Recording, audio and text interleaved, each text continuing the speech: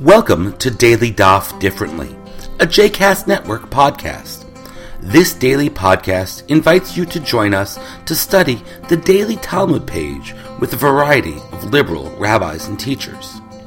For more information about Daily Daf Differently, please visit jcastnetwork.org/DDD.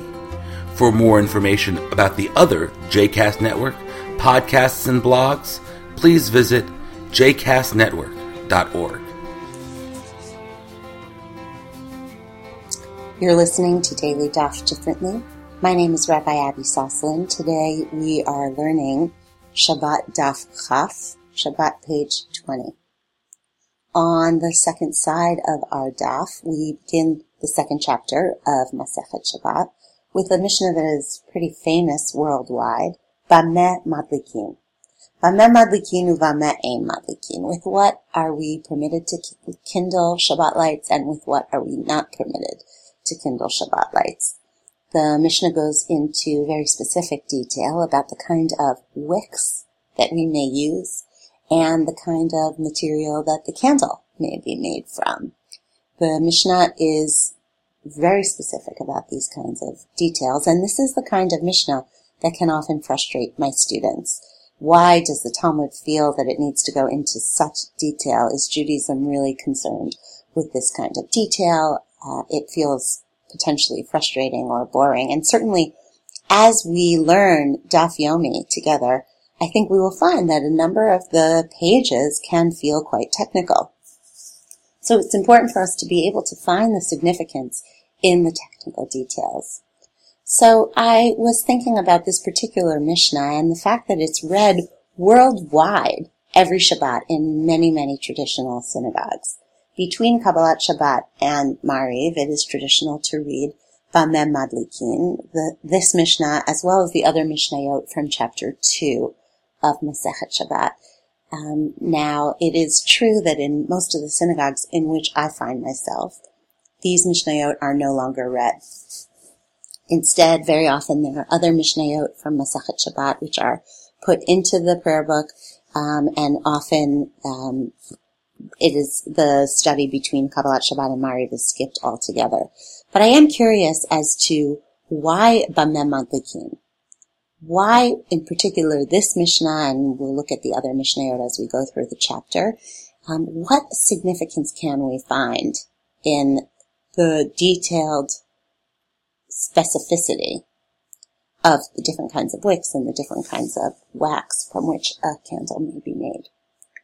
So I looked through a number of traditional Sidurim, traditional prayer books, to see what do they say about Bameh Madlikin. And the most interesting passage that I found was a commentary by Rav Shimshon Raphael Hirsch in his Sidur, known as Tfilot Yisrael.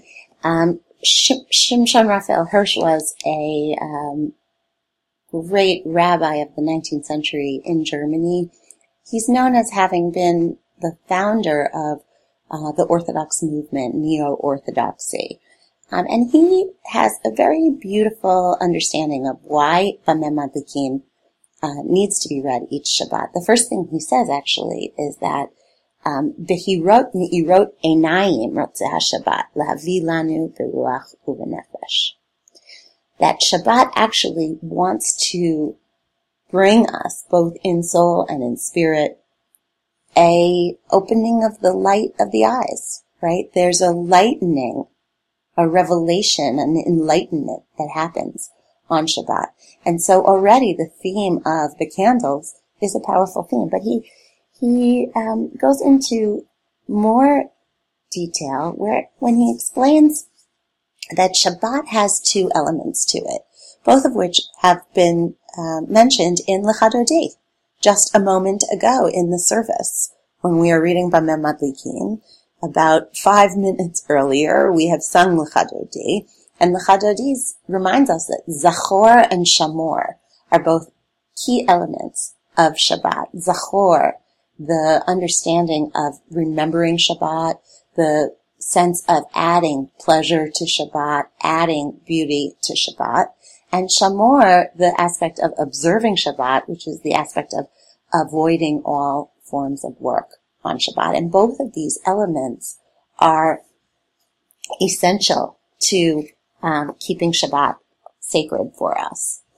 So the first is Zachor at Yom HaShabbat L'Kodsho, which is the way that the Torah presents Shabbat in the Ten Commandments the first time around. Remember the Sabbath day, and this is the idea of adding special things to Shabbat, right? All of the mitzvot of things we add to Shabbat, things like saying Kiddush, things like saying special prayers, attending synagogue, and for us even having a Shabbat dinner, having those special Shabbat meals, and making sure that they are lit before Shabbat with beautiful lights. That is part of the Zachor et HaShabbat. The Shmirat Shabbat is the part where we avoid doing work. And all of the aspects of having to light candles for Shmirat Shabbat are also conveyed in this particular issue of the kinds of wicks and the kinds of wax that we can use. The Shmirat Shabbat requires us to not light candles, to not light a flame on Shabbat. And so by lighting the appropriate kinds of wax and the appropriate kinds of wicks, which will ensure that we do not play with the candles, that we do not play with the flame throughout Shabbat, that we do not touch the flame throughout Shabbat, we are establishing that we take Shmirat Shabbat very seriously. And Rav Hirsch explains that this is the key element of Shabbat, that what reading Bameh Madlikin does is it reminds us when we are still in the synagogue of how careful we want to be with both of these aspects of Shabbat when we get home. He reminds us that Shabbat really happens, the most important implementation of these mitzvot happens not in the synagogue, but in our homes. That the way that we make Shabbat in our homes is really the essential piece of the observance. Both Zachor and Shamor certainly can happen in Shul, but they take effect more deeply, they enhance our experience more deeply when they happen at home. And so Rav Hirsch suggests that we read Bameh Madlikin in the synagogue to remind us of how important it is that we take special care in each of these details, in adding pleasure to Shabbat, in adding beauty to Shabbat, and in refraining from doing work on Shabbat. We read it in Shul so that we'll remember when we return home, which is the central place, the central locus of Shabbat in Jewish life. Shabbat Shalom. See you tomorrow. I hope you've enjoyed today's episode of Daily Daf Differently, and that you'll join us again tomorrow for a new page. The music at the open and close of this episode is Ufros from the Epichorus album One Bead, available on Bandcamp, iTunes, and Spotify.